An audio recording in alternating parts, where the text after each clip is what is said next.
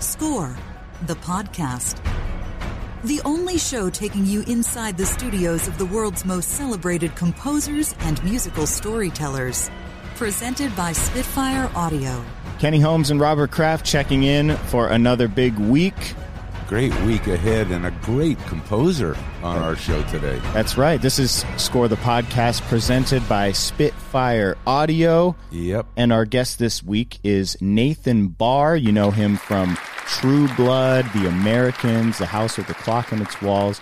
And he's got a new show coming up in about a month on Amazon, Carnival Row, which looks really cool. That does look cool. And I think nice tie-in with Nathan and Spitfire, our sponsor. I think Nathan has done a walkthrough of his incredible studio, Bandrika. Yeah, Bandrika. Amazing. What do they call that series? Creative Cribs? Creative Cribs, yeah. So it's like when MTV did Cribs back in the day, but now it's all about composers' studios. And what a studio to choose to do an episode of, because this place is amazing. And we have a bunch of videos. Make sure to be following us at Score the Podcast on Twitter and at Score Movie on Instagram, because we have a bunch of really cool behind-the-scenes stuff to kind of paint the picture for you, because it's hard to explain how amazing this place is without visuals.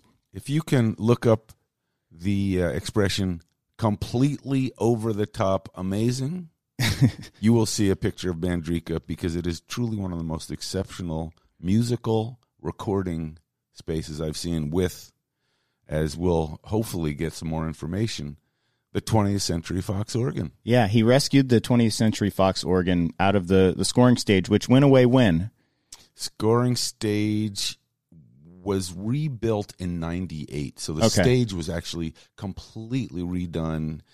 We tried to preserve, as a trumpet player said to me as we were rebuilding, don't change the dust in the recording room. Yeah. So we rebuilt the control room, but the one thing that was really actually a puzzle was, what do we do with this 1928 Wurlitzer organ that's built into the walls and no one knows how to use, play, fix, and P.S., it ends up at Bandrika. He found it. So a lot to get to with Nathan Barr and some headlines, but first we want to tell you about our presenting sponsor, Spitfire Audio. Spitfire makes sample libraries for the world's leading film composers, including many of our guests on the show, like Nathan Barr. They record at London's Air Studios, which was featured in our documentary, and so these are the legit musicians playing these. These are the legit instruments. I mean, these are real recordings. If you want to elevate your sound, this is really the place you want to start if you're an aspiring composer, if you're a student, or if you're an existing composer. I mean, these tools are used from the pros all the way down to aspiring people who want to get into this industry. Yeah, they have libraries that were put together by Hans Zimmer.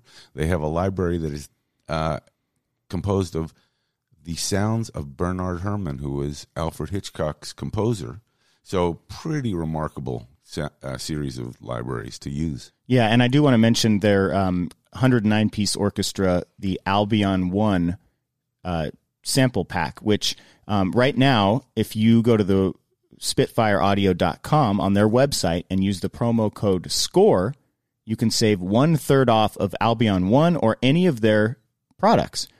So it's exclusive to our listeners, and you want to take advantage of that now because it's a limited time only. So just go to SpitfireAudio.com and then pick whatever you want to add to your library, and then just use the promo code.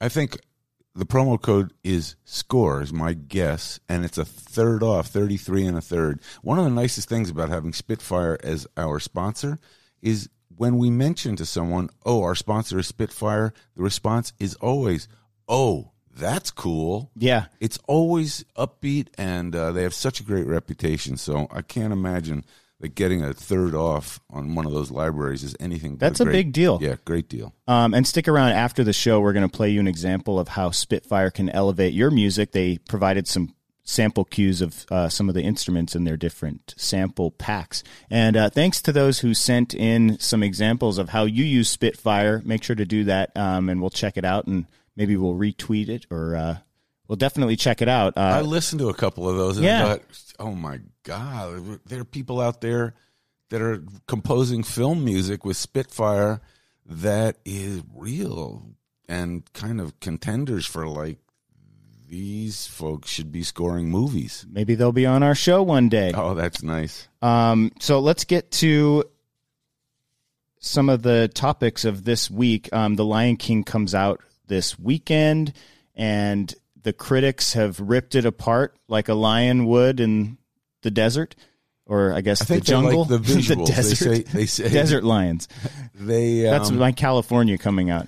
I think they feel that the visuals are extraordinary, but it doesn't go anywhere past the wonderful original film, and I guess it wasn't even intended to. They remade it. Yeah, I think my thought in going into this is when I go see it, first off, I haven't seen The Lion King in probably 15, 20 years. I have no idea. When did it came out like 20 years ago, right? I'm going to go with 20. I'm not going to watch it right before, because I feel like a lot of the critic reviews that I've read are literally ripping it apart for it being a shot-by-shot remake.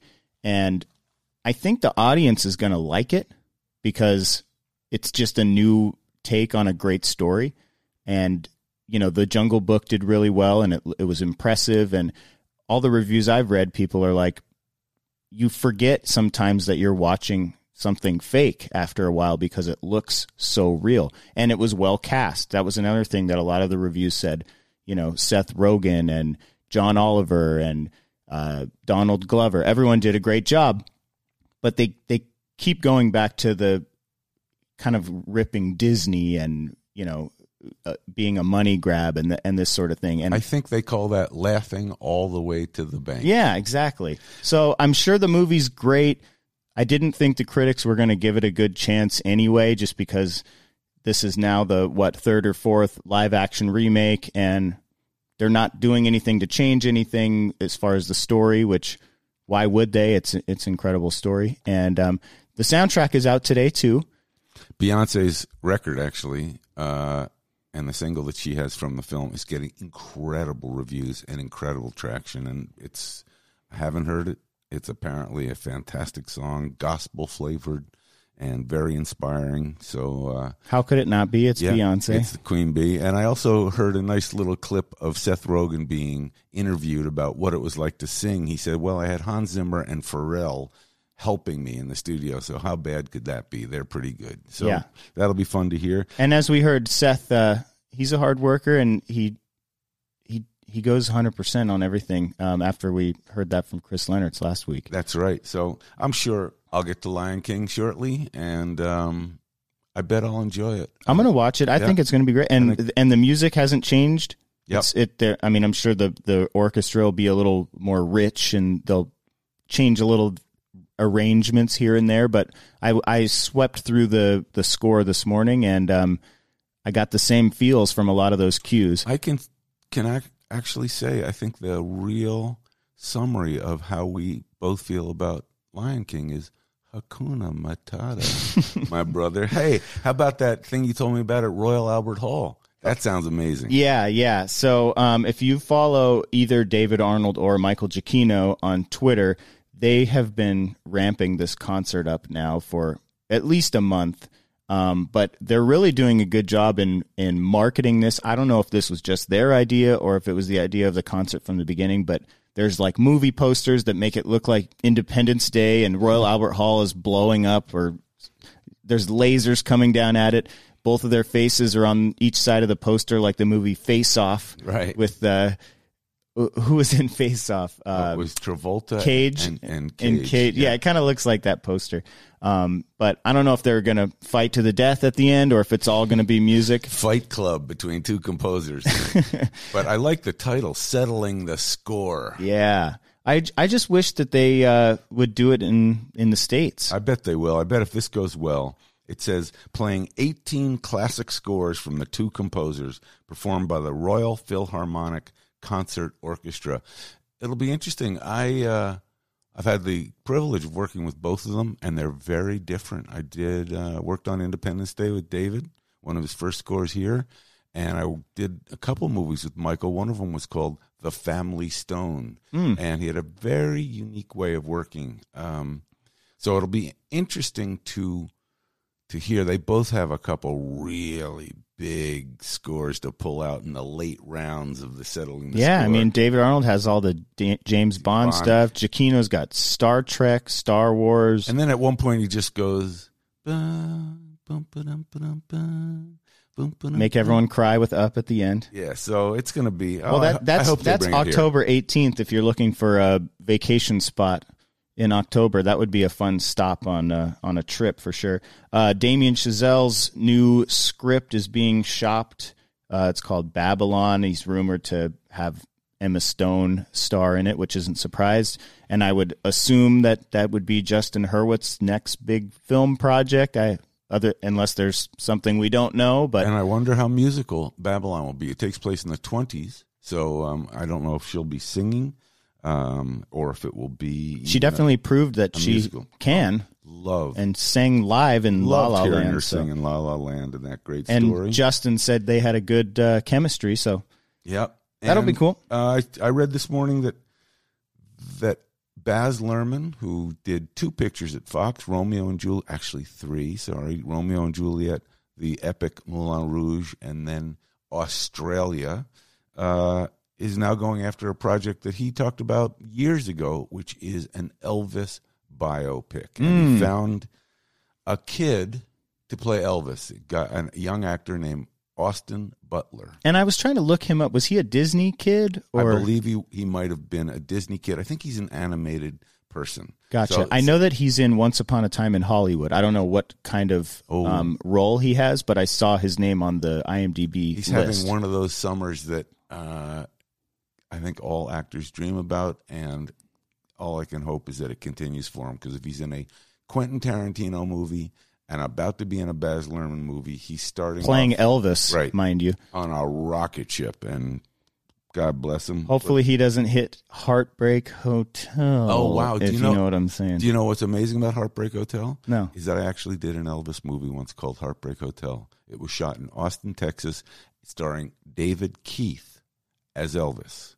And I think, with all due respect to the director, Christopher Columbus, who then went on to do Home Alone as his next movie, the less said about Heartbreak Hotel, the better. But I did have some fun at... The name wasn't just clever. I went to Austin Recording Company, ARC, and recorded Elvis songs, and it was really fun. Really fun movie to work on. I don't know how well it did. Speaking of doing well, there were a couple wipeouts this weekend. Yeah, what is going on? Stuber, which I realize is about a guy named Stu who drives an Uber.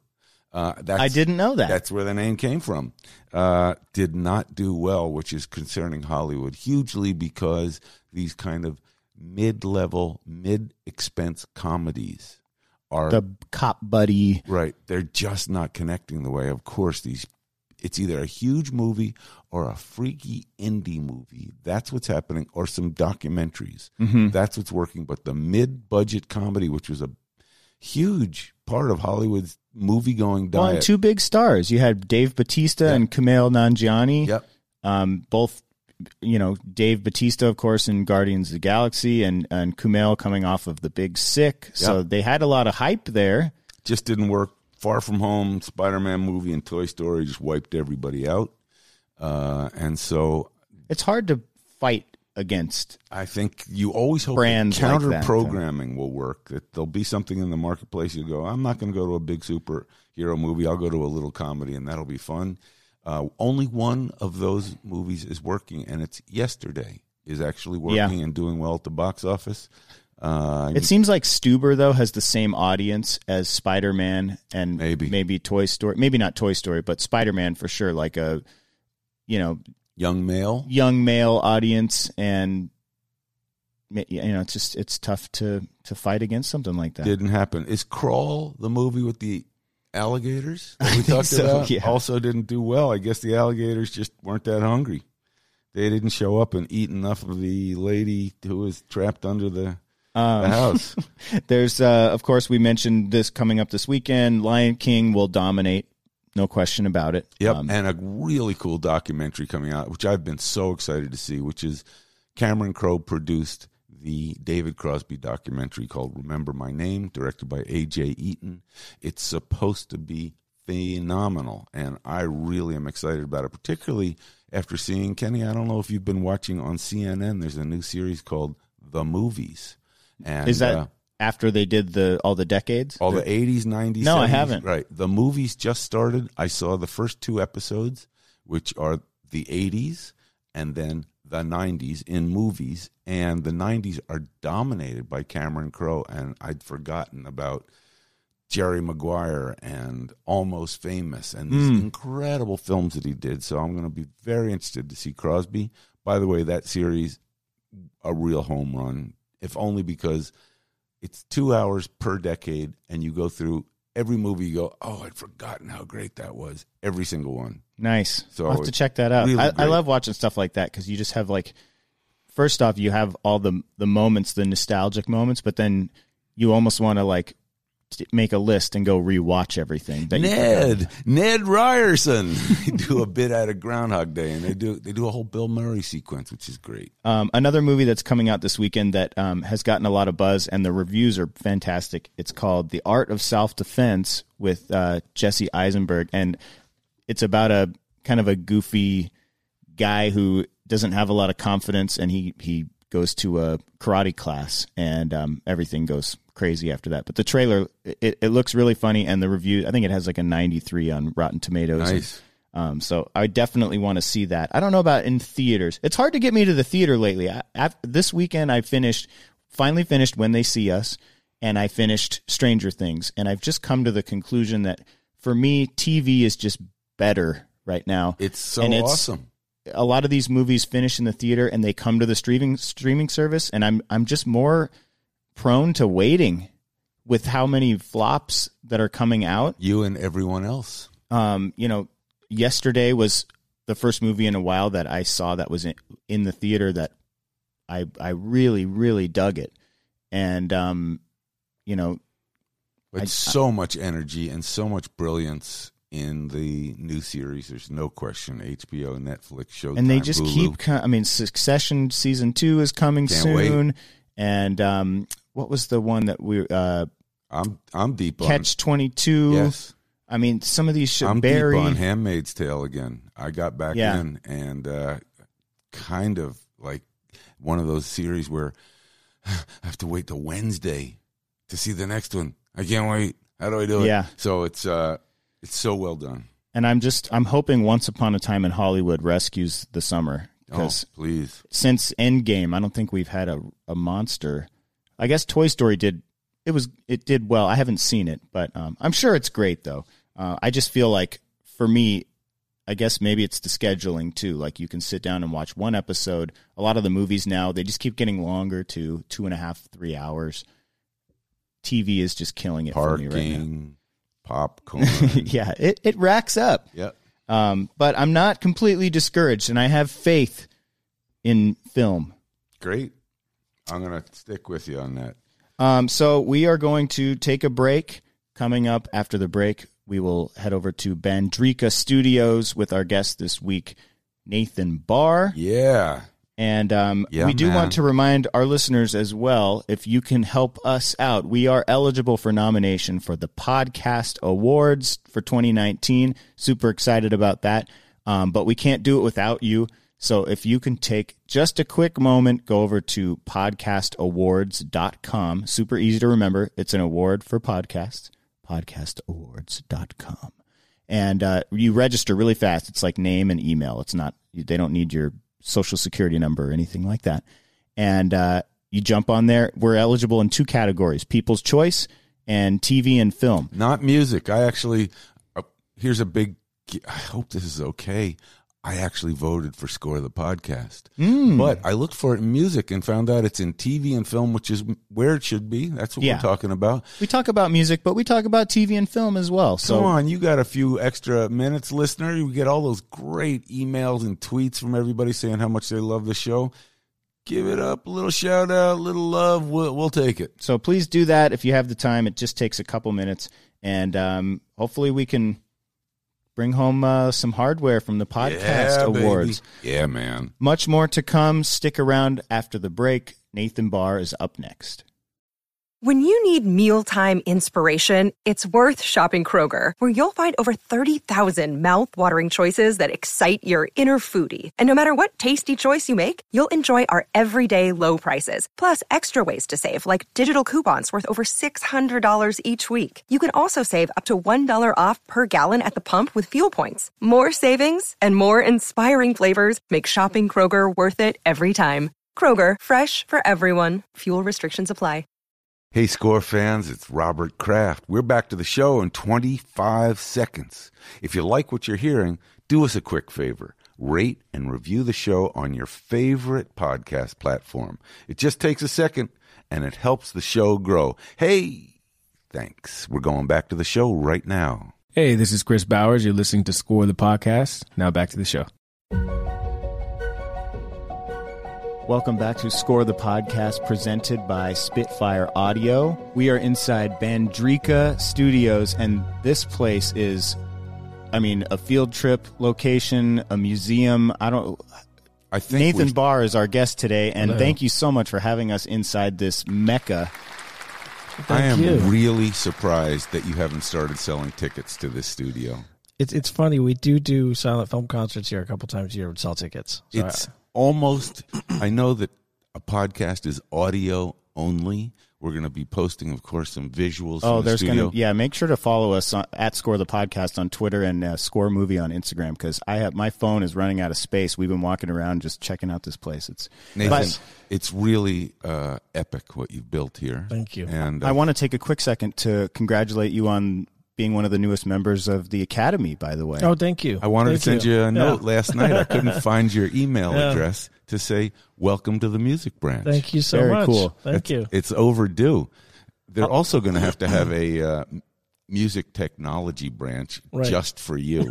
And so let me set the scene for the listeners, because we are in a very large room. You might hear a little echo, but right behind Nathan is the original Wurlitzer from the Fox studio. Right, from Fox Scoring Stage. And the pipes are running underneath the floor and all around us up into an upstairs, what looks like you are in the guts of the Titanic. Mm-hmm. It's massive. Can you tell us, first off, your assistants were telling me that you used to work out of your garage. Yep. And you've upgraded a little bit. Can you tell us about this studio and what we're sitting in? Yeah, so this is a space I imagined when I moved out here 20 years ago. I imagined a big room with a lot of unusual musical instruments where I could make music for movies and TV.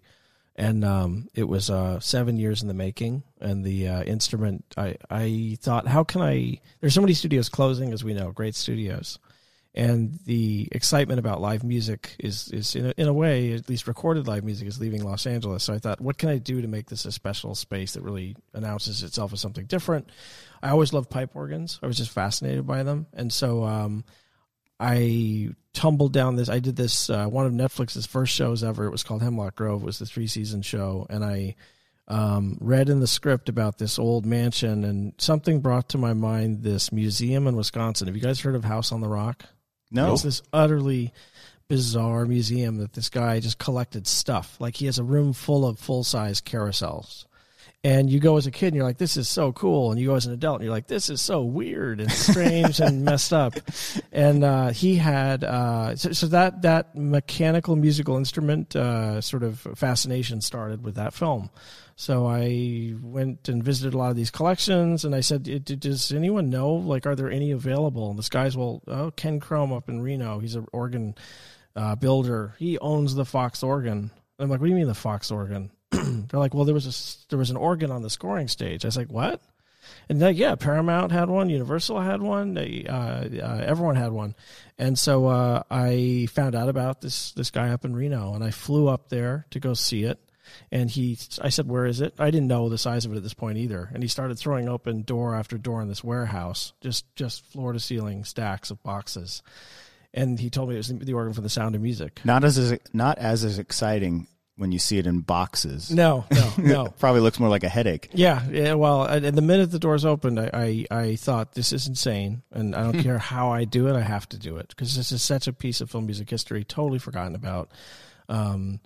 It was used by Bernard Herrmann in Journey to the Center of the Earth.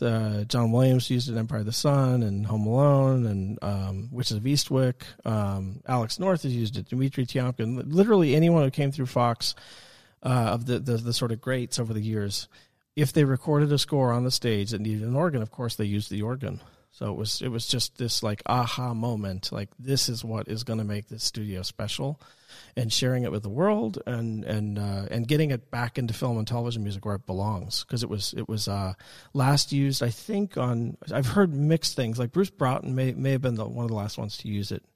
But it was last I came to Fox in '94 and it wasn't used. In fact, then, I mean, we had stopped using it, and of course in '95 I was informed that they were going to take the scoring stage and we're thinking about maybe turning it into offices. You know, we needed more cubicles on the lot. And here was this epic stage one, and we lobbied to keep it, and there were some compromises. And one of them was, why would we keep this enormous organ? We have to sell it. And Mike Knobloch, to his credit, said it's incredibly valuable and historic, but one of the compromises just in rebuilding the whole room was that space had to go. My question is, there seems to be a little distance from the boxes in that warehouse to the beautiful, incredible studio we're in with this organ set up like you've walked into a museum, but it works. Everything works. Did you have to find a space first, or did you have the space?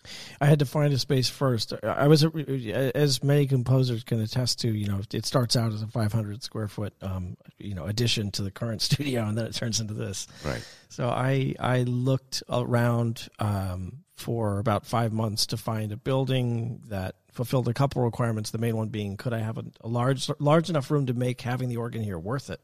Yeah. If it's a smaller room, it doesn't sound great.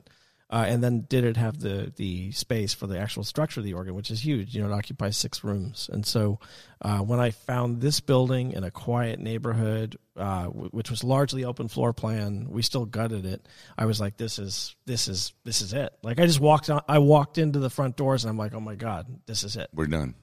Deal. Yeah. And you've not only taken this and repurposed it into using it today, but you've also upgraded it and digitized it. Can you tell us about how that came about? And I mean, has this been done before, or did you invent this? Not to this extent. I wanted to be able to sit at my writing rig and pull up tracks in Logic and actually program parts for the pipe organ. And to this extent, it's never been done.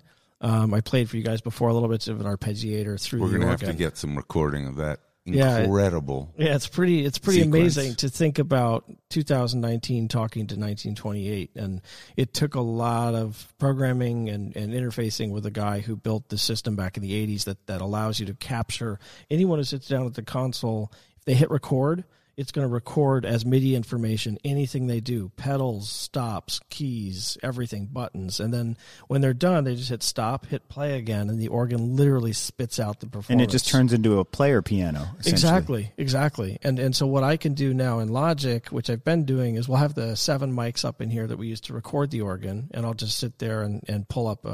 For each set of pipes, it's called a rank, I have a track, and I enable the track, and then I can sit in my control room and play it, hear it through. Program it. And what's so funny, you know, on the piano roll page, when you grab a note and move it around, so you do that here, and it's like, woo, and it's playing all the pipes in here. Oh, that is crazy. And that is the coolest thing. That's when you really hear 2019 talking to 1928. But and you have the Fox thing, the fanfare. You have the Fox fanfare saved in there. Can you play that right now? Yeah, sure. Is that easy to fire? Yeah, it's easy. It's right here. And we can. Do I have to stand up and salute when I hear it? That's usually my response to that kind of music. Here it is. This is my friend Mark Herrmann playing this.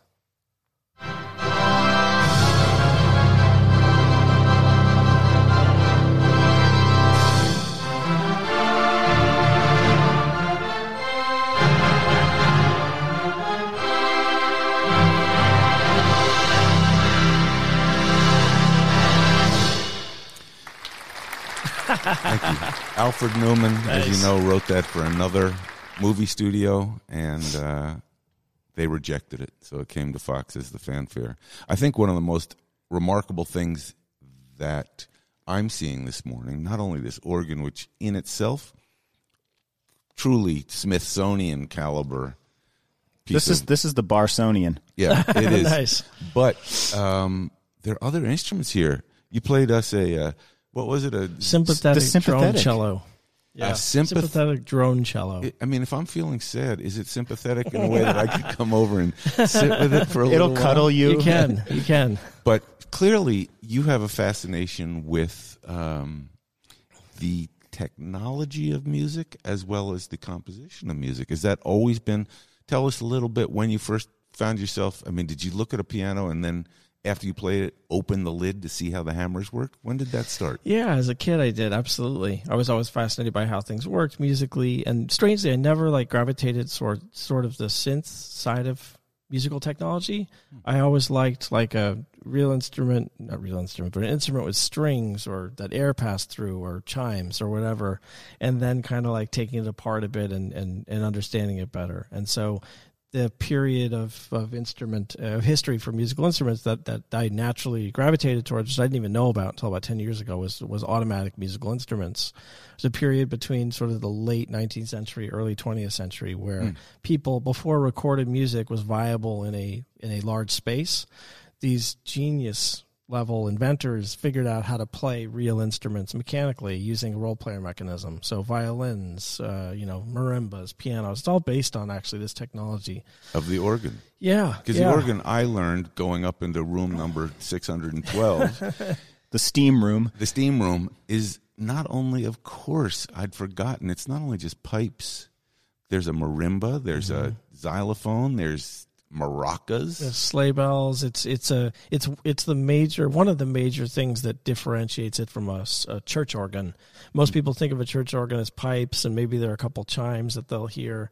But when Wurlitzer was at the forefront of making instruments that could be installed in silent film movie theaters that would bring an enormous amount of emotion and a whole nother level of the experience of watching a film. And so they said, how can we put as many instruments into the walls and chambers as we can and give one person a possibility to play it? So what you saw in those 6 rooms, this is amazing. Wurlitzer was churning out one organ a day. And it was Impossible. Going into a boxcar off to some theater in the United States somewhere throughout the 20s and early 1900s. And there were 3,000 people working at the factory in North Tonawanda, New York, upstate New York. And they could literally turn around one of these a day. And it's thousands of parts. And the incredible thing is they're still in perfect shape. Like they hold up. This is very rare. Yeah. So this is the reason this is such a special instrument for a couple reasons. One, it's history in Hollywood. 2 is it was installed in 28 and it stayed until 98. So it was literally in like a shrink wrapped box, which is so rare. Warner Brothers lost its organ back in the 50s, and unfortunately hobbyists oftentimes pulled them out and restored them, and that was the beginning of the end of their lives. So the fact that this was kept so beautifully, and most importantly when Fox sold it, that the guy who removed it knew how to remove a pipe organ, makes it as beautiful as it is. We Googled dudes who know how to remove pipe exactly. and one guy in Reno came up. But also, I want to hear more about your fascination with the technology and how did that interface with composing? Because clearly it influences how you write. Mm-hmm.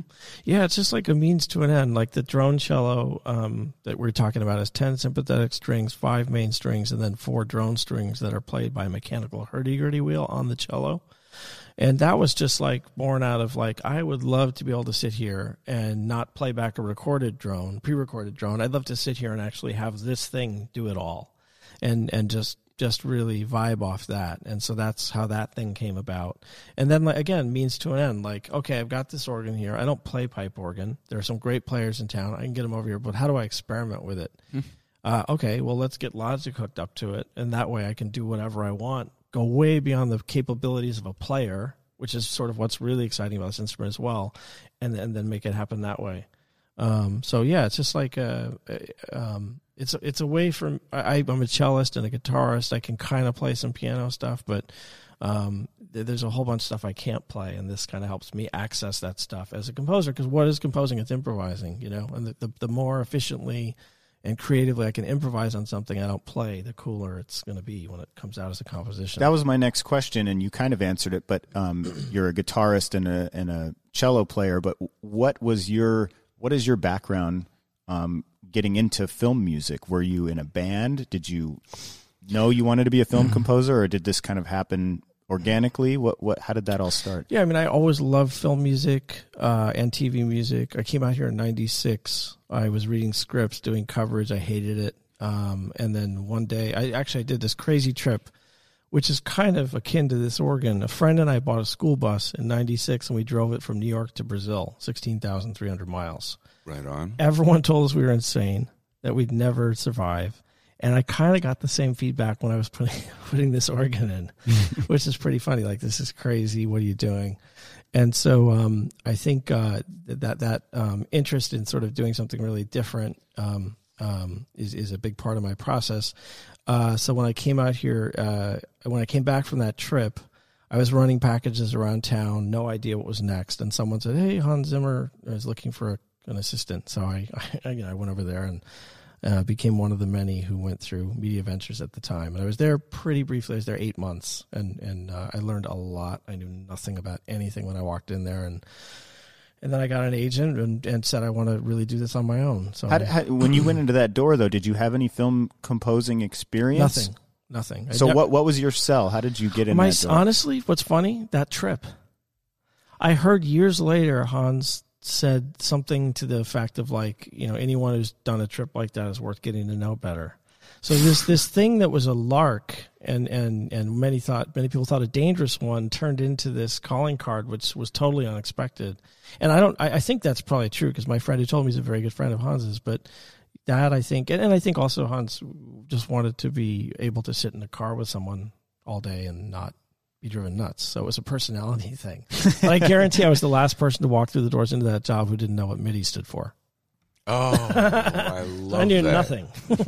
I love that. And look where you are today. Has Hans seen the organ? He has not yet. Oh, no. I emailed him about it. Yeah. Come out to Bandrika Studios. You see what you inspired.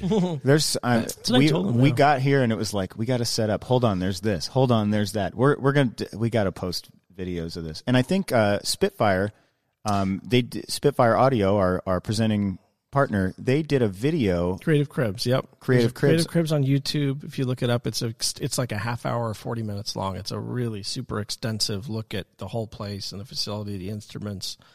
And then Output has done something here. So it's cool. Wow, can't wait. Creative Cribs does lots of composers. Yes, a lot. Yeah, a lot. They do a really wonderful job of sort of like, looking in depth at studios. This must be the #1 episode. I don't know. Because this is the most creative crib I've seen in a long time. I just love it. I don't know. Thank you. It's really remarkable. I think we should maybe take a minute to move towards your composing, because the ridiculous part, and it's sort of like, here's this studio that is off the charts, world class instruments, world-class technology. And by the way, you're scoring some huge shows, and another big one coming up, which we just heard a little bit about. Yeah. You want me to talk about? What's coming up? Coming up August 30th is Carnival Row. It's a new show on Amazon. It's really wonderful. I'm so excited about it. It's Orlando Bloom, Cara Delevingne, and it was like sort of custom made for this studio. I was about to say, right? to hear the theme, which we just heard moments ago, did they say, we got to get that guy who owns the organ? No, it was funny. That's insane, because it's a carnival sound. I know. It's very funny how that happens. I think it's the whole, if you build it, they will come. So. By the way, I'm driving from New York to Brazil after the show, just in case. So much magic seems to accrue. The magic school bus, that's the real, true story. Go ahead. You were saying how it happened. So let's see. So there were two picture editors I'd worked with on True Blood, and then another film years ago, and they were 2 of the 3 editors on the show, and said we should get Nate in here. And I met with them and sort of pitched what I would do, and they loved it. And I didn't have the organ quite set up yet when I started this, so it was like a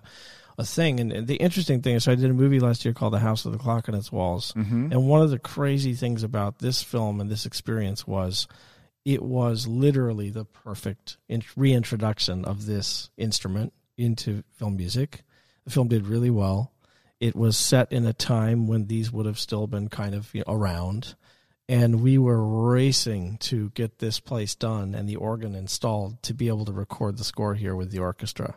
So it was like this mad dash with this space. And I always thought, like, okay, I'm going to put this in. It's going to sit here for a year, and hopefully it'll get used somewhere. And literally the day we finished, I think the day after we finished, we got an orchestra in here, played with the organ. So anyhow, let's see. I just finished another film at Amblin called The Turning, which comes out in January. I did a show called Fosse Verdon, which is on FX. And then I did a show that just came out called The Rook on Stars. Are you making an effort to use the organ everywhere. as much as you can? Everywhere. And I sneak it in everywhere. Like, there are, I think Robert can attest to this, that when you heard that, you didn't necessarily think, oh, this is a pipe organ, right? In Not the at track. all. Yeah, so that's the cool thing. So I'm literally putting it in everywhere.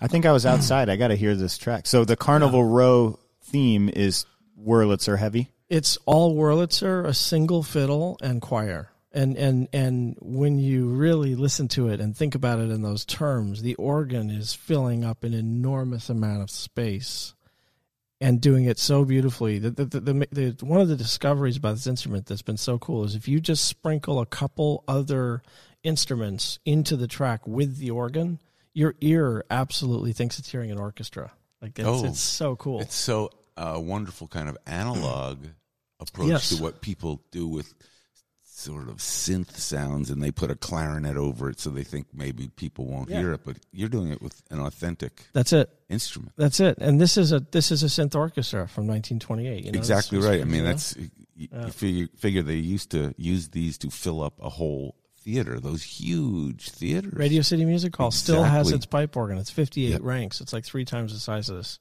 Yeah, wow. So are you getting better? You said you're not a piano player, but I imagine you're fiddling with this enough to where you're getting better, I would imagine. Yeah, and I can play a track at a time on the organ and multi-track that. And, what's interesting about you saying you're not a piano player, I think we have the True Blood love theme here. Right. Is that, I assumed when I heard it. Oh, that's funny. That's not me. Oh, you're supposed to say, actually, yeah, that's me. But no, it's Elizabeth Scott, who's a really good friend of mine, and she played that. But you had to write it? I did. And, and honestly, you'll hear, anywhere you hear piano in a lot of my scores, I am playing it, but I'm not the guy who can sit down and play through an entire piece unless I really this practice. Is a relief. I think we need a news bulletin that Nathan can't do absolutely everything incredibly well. Right. And my other guess is you're probably being modest because that piano cue is wonderful. And thanks. It's actually pianists usually write for piano. And so the fact that you're not, and you wrote that cue with a kind of a piano focus, is interesting. I thought it was just beautiful. Thanks. You've been a part of a couple shows that, you know, sometimes people get on a show and it doesn't last throughout but you've been lucky to get shows that go all the way through and get an ending. Yes, it's true. And The Americans is one that people were not only glad that it got to an ending, but they were happy with it. This is kind of a thing now where people are like, oh, this is the best show ever, and then it ends and it just ruins everything of the history of it. When you first got on to The Americans, it's kind of like crossing all over genres. It's action, it's drama. You got Russia, you got the 80s, you got politics. Did you have a vision for that when you first read it or saw the first cut? Yeah, I did. I'll show you guys another instrument before you leave today. I call it my butchered piano, and it's an upright piano that I had. A Pianotech saw in half, and it can be, there you go, flipped up on its back. And this is actually using that instrument. And the melody, it's in there. It sounds like a dulcimer or something, but it's not. It's actually this piano. So that became a central sound to the show. Should I keep talking? Oh yeah. Okay, I love it. Right. And so I'd like you to talk about that flatted fifth too. Yeah. So basically, I remembered, I love the scores, the original Taking of Pelham 1, 2, 3, and David Shire, and I kind of thought of like that as like a jumping off point. So I wrote a demo that was about 7 minutes of this kind of stuff for them, and they just flipped out over it and hired me. So yeah, it was kind of like that was the inspiration, and we all decided we didn't want it to be like Red Army Choir. That was a little too on the nose. Basil Polidorus and Hunt for Red October. So yeah, exactly. So we basically, I just sort of found my way into something that was really electric bass heavy, which is fun. There's some fun like multi-rhythm stuff with electric bass, and then a lot of that piano is in there. I played with mallets and hammers, and I started using that piano on True Blood because the action sequences wanted a big sound without being orchestral, and that seemed to fill sonically the space in a really nice way. When you say you wrote a demo, was it this theme? It's funny enough, this theme was in there. Yeah, that's this theme. I don't know how other composers are. I think some of them are the same. Like when I am writing a demo, when I figure out a project's coming up, oftentimes the very first thing I play when I sit down, I don't even know what it's going to be, becomes the thing. It's so weird. It's actually a funny bit about that. I've often been in the case where the composer will play the very first thing. The studio or the director or the producer will say, yeah, what else do you have? You go through 16 other iterations, and then somewhere 2 weeks later, someone says, what was that first thing you played us? And there are so many instances where the composer's first instinct is spot on, but the nervous filmmakers think there's other things to look at. And it's true. One of my two lessons that I learned about listening to a composer. And I think after a little break, we'll come back with lesson 2 and maybe hear a little bit from one of Nathan's other great scores. Stick around. We'll be right back. Hey, Score fans, it's Kenny. Now that Season 2 is going strong, you can look good while you're listening. We just released the official Score the Podcast t-shirt. There's multiple colors and sizes for men, women, and children. And they're super soft. I just got a few myself. They fit really nice, and they feel great, and they look cool. So go to score-movie.com/store. Check those out, and you can also get a copy of Score, a film music documentary on Blu-ray, and our interview bonus disc that has the extended interviews from the film. So plenty to check out, score-movie.com/store, and get your shirt today. Hey, this is Bear McCreary. You're listening to Score the Podcast. Now back to the show.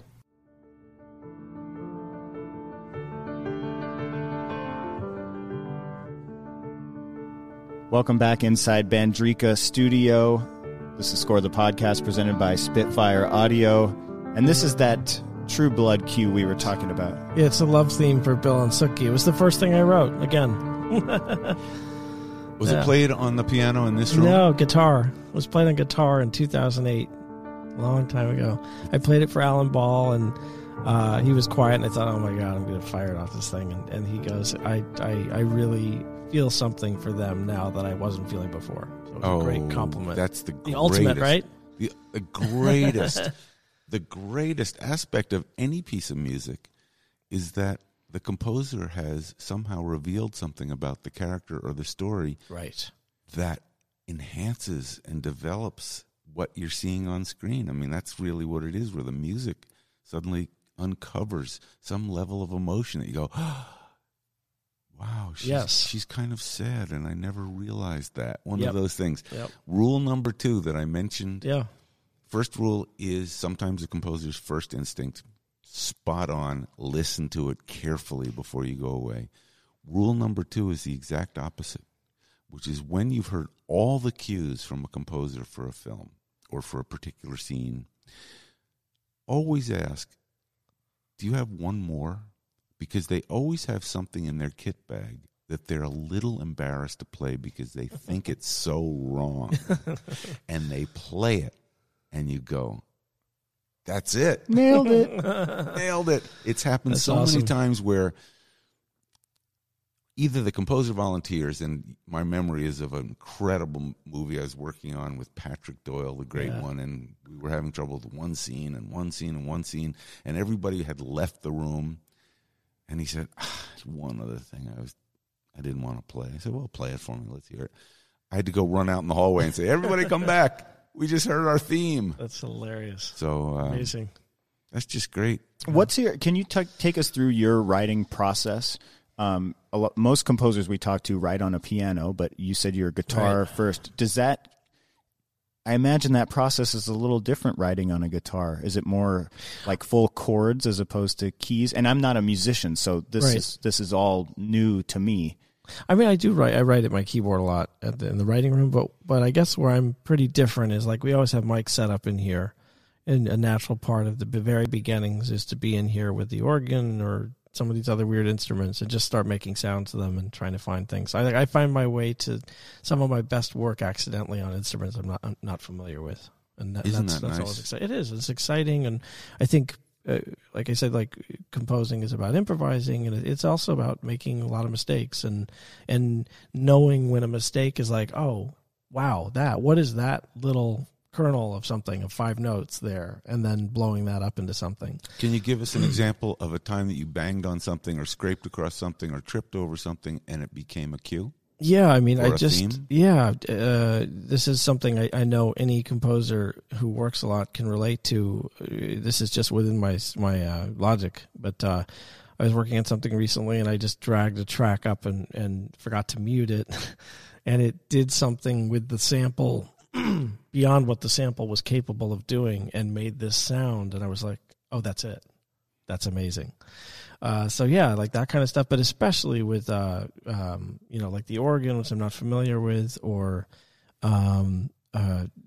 just picking up something that I have no idea what I'm doing, or like I have a baritone ukulele in there that's never tuned the way it's supposed to be, and then I'm playing.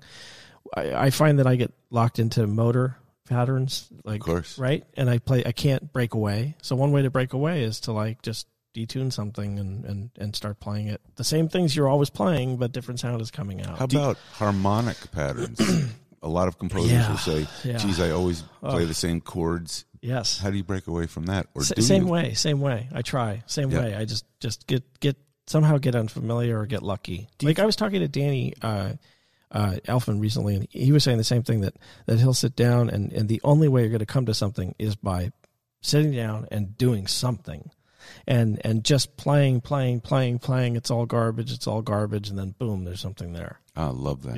Yeah. Do you find yourself navigating to analog instruments to do this tooling around, or do you go digital?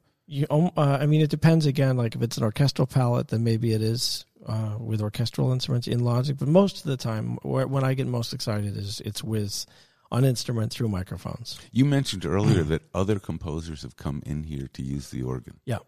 And I'd just be curious, is that like, I mean, it's not like Enterprise Rent-A-Car. No, it's not. Yeah. But how does that work? First of all, is the word slowly going out, or does everyone know? Because I read about it a while ago and thought, I really have to see this. It's no secret. Yeah, it's out there. Yeah, I think another composer will say, hey, man, is that organ for rent? Well, how does it work? Yeah, I mean, so I do look at this as like my personal writing studio. I don't rent it out in the way a commercial studio would get rented out. Having said that, I don't want to be particularly selfish about this organ, because it was a part of the whole film music community, and it deserves to continue to be that way. So as far as the pipe organ goes, if I'm not working here, then and someone comes in and inquires, then I'd love to see it used. So Danny Elfman used it in The Grinch, a couple other composers are coming up, which I shouldn't say yet, but they've got really exciting scores that they're you can say using it in. Yeah, exactly. Do you provide an assistant? Or is it you or somebody? So if you're really going to do it right, I have an organist here. I have an organ tech here. It probably gets touched up, tuned, maybe, depending on how long since its last tuning, although it's really only every 6 to 8 weeks it needs touch up. But you definitely want an organ tech here, because it's rare, but occasionally there's something called a cipher, and it's where a magnet gets stuck open. So you're playing, there's just one note that's playing, and so you have to go up, crawl under the chests, and pull out this thing to get the thing to drop. And honestly, that's when I'm in heaven. Like I don't like a panic button on my sequencer. To me, like going out into the chamber with a flashlight on my head, and it's just so exciting. Well, you can see it on your face. When we walked into the door, You wasted no time. Come on upstairs. And I imagine when you have a composer, Danny Elfman, come in, this is probably like when you're a kid and you have a new toy. You're like, come in my room. Let me show you my new toys. It is. And I got so excited by how excited he got, too. Because I think 10 years ago, I had no idea what these instruments included as far as non-pipe related instruments and just what they were capable of. And so to share that experience and see so many people have that same experience is kind of what it's all about. Is there a Wurlitzer support group online? I mean, like, if you had they meet here. If you had some sort of, a Ferrari or a Porsche or something that was, there are all those clubs where you can call up and say, I have a 58 Porsche. Is there a Wurlitzer group that if you had a question, you could put in a forum? Yeah, it's a sub group of humanity that is super passionate about it and super. I guess if we all think of Trekkies as being super particular and knowledgeable and opinionated, and us pipe organ folks are on a whole other level. This must be nirvana. It is, and that was really like I was. That was sort of the ultimate validation was when we did our first concert here for the Theater Organ Convention, American Theater Organ Convention. Lovely. And we had a couple hundred organ nuts come through here, and the first thing they were shocked about was how mechanically quiet the instrument is in the room. When this was at Fox, all those mechanical bits, which I showed you guys, which are very noisy, were up with the pipe. So when you turned this organ on, you heard a in the room. So you had to play something pretty loud to get above that. So they were really excited by how we managed to isolate all that mechanical stuff away from the musical components of the organ. And then just the organ is very... And this is a testament to Jay Kaufman and Jeff Solar, who designed and built this room. There's incredible clarity in the room for the organ, but for orchestra or anything. People have compared it to Tadeo. Nice. And so basically, you can really hear every part of the organ when it's playing. In a big theater, it comes in the room. It's a wash. It's beautiful, but it's a different sound. And here, it's a very... there's a clarity and a brilliance in the room when music is made in here that is really exciting, and they were excited about that too. You're obviously a very humble guy, but do you ever just sit down and think about what you've done for Hollywood in rescuing this thing? I mean, this was sitting in boxes in a storage unit in Reno, aka it was either going to get destroyed by a flood at some point, or it was going to end up on Storage Wars, and someone was going to be like, what is all this crap, and throw it away. But you took this puzzle and put it back together, and you've saved a piece of Hollywood. I mean, have you thought about it that way? Yeah, I try not to think in those grand terms in my head, but yeah, no, it's when you guys come in and talk about it that way, and other composers come in and talk about it that way, that's when it sort of sinks in and is really exciting. I also wonder if the fact that you've done that in some ways overshadows how great you are as a composer. That's a really interesting point, and because look what we've talked about. Yeah, no, of course, yeah, and what you were saying. Yeah, no, I was just going to say it's one of the things that part of this whole thing is I wanted to be a calling card as a composer, and I'm beginning to see that sort of taking off. So that is a big part of the goal of doing this. I would think, in other words, when somebody calls you for a show, I wonder if you went down the line of people that call, is it get the guy who owns the Wurlitzer, or is it, hey, just get Nate Barr, he's a great composer, he's the guy I want. Oh, did you know he has that Wurlitzer? No, I don't know what you're talking about, I just wanted him as a composer. I wonder if it's equal, if it is people are just coming to you as a composer because your work, look what you're doing out there, regardless of the fact that there's this other venture. Right. Yeah, it's kind of it's a mixture of both, and I think only time will tell. I mean, I have a lot more scores in me. Hopefully, they're the projects with really unique directors on films and TV shows that a lot of people see, and I think it'll always do this. But I do think this is a I know it's a completely unique thing, and it's a historic thing, and I want it to be, for whatever reason, I'm the torchbearer for this. Yeah. I became so obsessed with it to give it this home and the restoration it got, and so I'm happy that that's a part of the story, whatever it is. That's so nice. Now there are directors and some creatives that you do have long-standing relationships with. I know that Eli Roth is one Exactly, of them. You've done how many pictures with Eli? I've done, as far as director-composer, we've done 4 together, with a 5th coming up, and then producing-wise, maybe another 3 or 4 on top of that. So and how did that start? that started because Eli walked into my studio 2 studios ago and saw my DVD collection of horror films and just saw Kindred Spirit when I had a Fangoria subscription. He had a Fangoria subscription, and it was kind of like this creative love at first sight. And that was a film called Cabin Fever, which is oh yeah. And then we did Hostel and Hostel 2, and then Total Deviation was House of the Clock on Its Walls for both of us because it was like a Amblin Kids. It was a callback to Gremlins and Goonies and all these, and Eli clearly has that in him as a director and a storyteller, and I have tons of those scores left. And it was like one of the easiest scores I've ever written. Like Amblin loved it. I didn't even think twice. Like I've just, as we know, as composers in this, we are only able to write what a particular project needs, and so we should all be so lucky that like those great projects come along that burst open sort of a new part of our creativity that maybe hasn't been expressed yet. Would you consider horror the thing that sparked your film scoring interest? Yeah, definitely. I love horror films. We do horror nights here. Me and a bunch of friends once every 6 weeks or so. We get people in here, and we'd like to be on that list. Yeah, sure. It's a growing thing, and I do think it's really fun. So yeah, it's like I've done 30. I just finished my 38th feature. Maybe a quarter of that is horror, but because those films have been seen by the most people, that's what I get known for.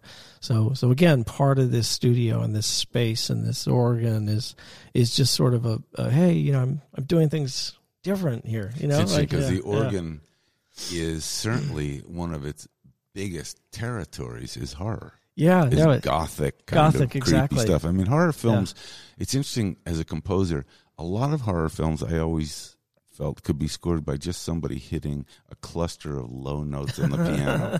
There's the bad guy. Yeah, and that's all you need. You say, oh, shoot, there's something scary going to happen. That's evolved quite a bit now, It's evolved nowadays, a little bit.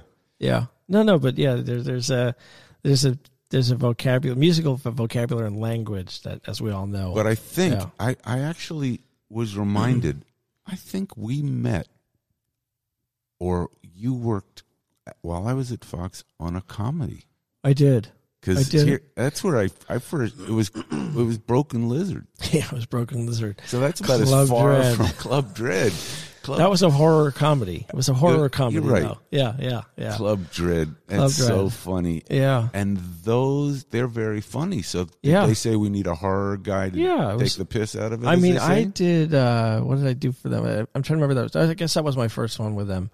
And, it was just like, let's do it. Yeah, they said, let's get a horror guy to do this. And sometimes, obviously, as we all know, the funniest thing you can do is do it on the nose. Absolutely. Don't go...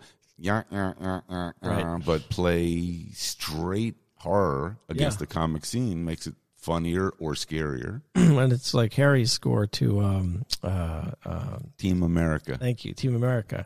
The approach to that was like, let's get Harry, action guy, to do like a straight ahead action score. And truth be told, for those of you who are fans of film music and fans of film music history, Harry was not the first. Because someone wrote a score for that was comic. Yeah, I know. Yeah. And they looked at it and said, the comedic part of it actually doesn't work. Let's go get an action guy. Right. And the other part of that is that Harry had 10 days. Right. Amazing. And he nailed an entire movie in 10 days, which his thought when he finished it was, don't ever tell anyone that I could score an entire action film in 10 days because they'll expect me to do it. We touched on this a little bit, but before we wrap up, we do want to hear about I know that you've mentioned that your parents were musicians. Mm-hmm. What was that upbringing like? Were you kind of pushed into music? Did you organically want to do it yourself? Because, oftentimes the parents are strict and you have to take your lessons. Mm-hmm. Did you take a liking to it early on, or did that come at an older age? My mom was a piano teacher. She could never get me or my brother to sit still at the piano, so that went out the window. She my brother and I chose cello when we were 9 years old because we thought, let's pick a big instrument. She'll have to pick us up after school every day and she'll let us quit. And she was like overjoyed we picked cello. She's like, it's one of my favorite instruments. Totally backfired. So definitely she was a mother who put the timer on in the other room and wanted to hear us playing and practicing. So there was that for years. And then I, as we all know, like once you meet that great, I think we all have that one teacher in our lives, right? That we can go, that's the person that changed my life. And I had a cello teacher who did that. And who was that? Her name's Maxine Newman. She's a cellist in New York. And Is this New York City? Yeah. And she changed my life. So she was the one that sort of made me appreciate that. And it's become a big part of my sounds. I'm so lucky that my mother and father, more my mother, kind of forced me to do it for so long, and then Maxine took the torch and ran with it. And this is elementary school or middle school? I started when I was 9 on cello, and then I met Maxine probably when I was 14 or something like that, 15. And then guitar was my rebellion against, like, they were overjoyed that I was excited about something musical. And then they had some weird instruments around the house. They had like a shakuhachi and a koto because we lived in Japan when I was a kid, and an old Ovation mandolin, Ovation, I think, mandolin. So there was just unusual stuff around the house as far as non-Western instruments, in some cases, that made me excited about. I was doing what I'm doing now really young. Just toying with instruments? Yeah, like setting up the koto and moving the bridges around to different pitches and trying stuff. And so it's kind of, it's funny. You're kind of a musical scientist. I guess so. What's interesting, though, is often you hear about musical scientists who have a TIAC tape deck in front of them. Right. And they find at 9 years old that you can varispeed it a little bit and you can take the tape and turn it over. You were doing it with a koto. Yeah. Because you were interested in the musical part of it.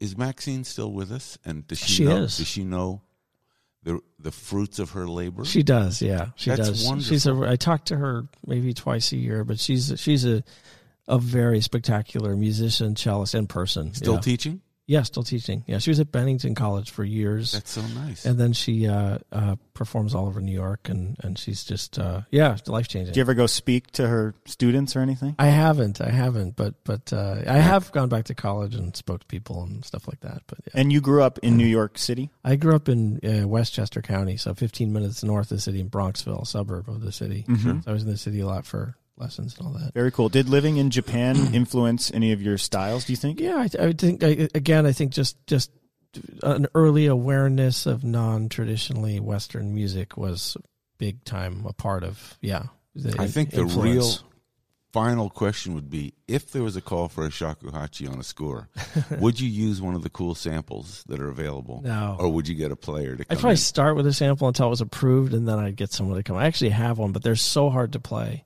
But you hear them in Kurosawa's films. They're just so, like in Ran, it's just such a beautiful, haunting, amazing. Incredible. I think you also sound. hear a great sample in that great Sledgehammer. Yeah, it starts Right. with a shakuhachi interesting, yeah. sample. Because I Sample. asked Peter Gabriel about that, and you think, why wouldn't you get a shakuhachi player Him to of play all it? people. Of Yeah. all people. Yeah. But, I'm curious because we met a couple of your assistants and your techs here. and your dogs. Yes, and my dad. With your Magic School Bus story, Yeah. Do you ever consider bringing people in that don't have film music experience just to kind of pass the torch along? Is that... I mean, I could. Yeah, My absolutely. advice to you, Yeah. say absolutely not. I'm basically looking to see if I can apply. No, I think it's important to have people here who look at this as a piece of what's to come for them. I may ask for another little tour. after Yeah, we we're going to have finish to the hang out, podcast. and we'll Sure. get some more videos to post. I think we can wrap up here. We want to thank Nathan Barr for coming on the show and having us at your awesome studio. This has been a real treat. Thank you. I love that you guys are doing this. Thank you. And we want to remind you to stick around after the show because we're going to play you an example of Spitfire audio. And remember, use that promo code SCORE to get a third off the price. You don't want to miss that deal. A limited time only. And this has been Score the Podcast presented by Spitfire Audio. We want to remind the listeners as well to follow us on Twitter at Score the Podcast. Rate and review on Apple Podcasts or wherever you listen to your podcasts. And tell a friend. We're growing, and it grows because you're spreading the word. We really appreciate all of you, and someday we're going to get this theme song played on the amazing Bandrika organ. That's my dream now, to have it all come out of this studio. Nathan, thank you so much. Thank you. We'll see you next week.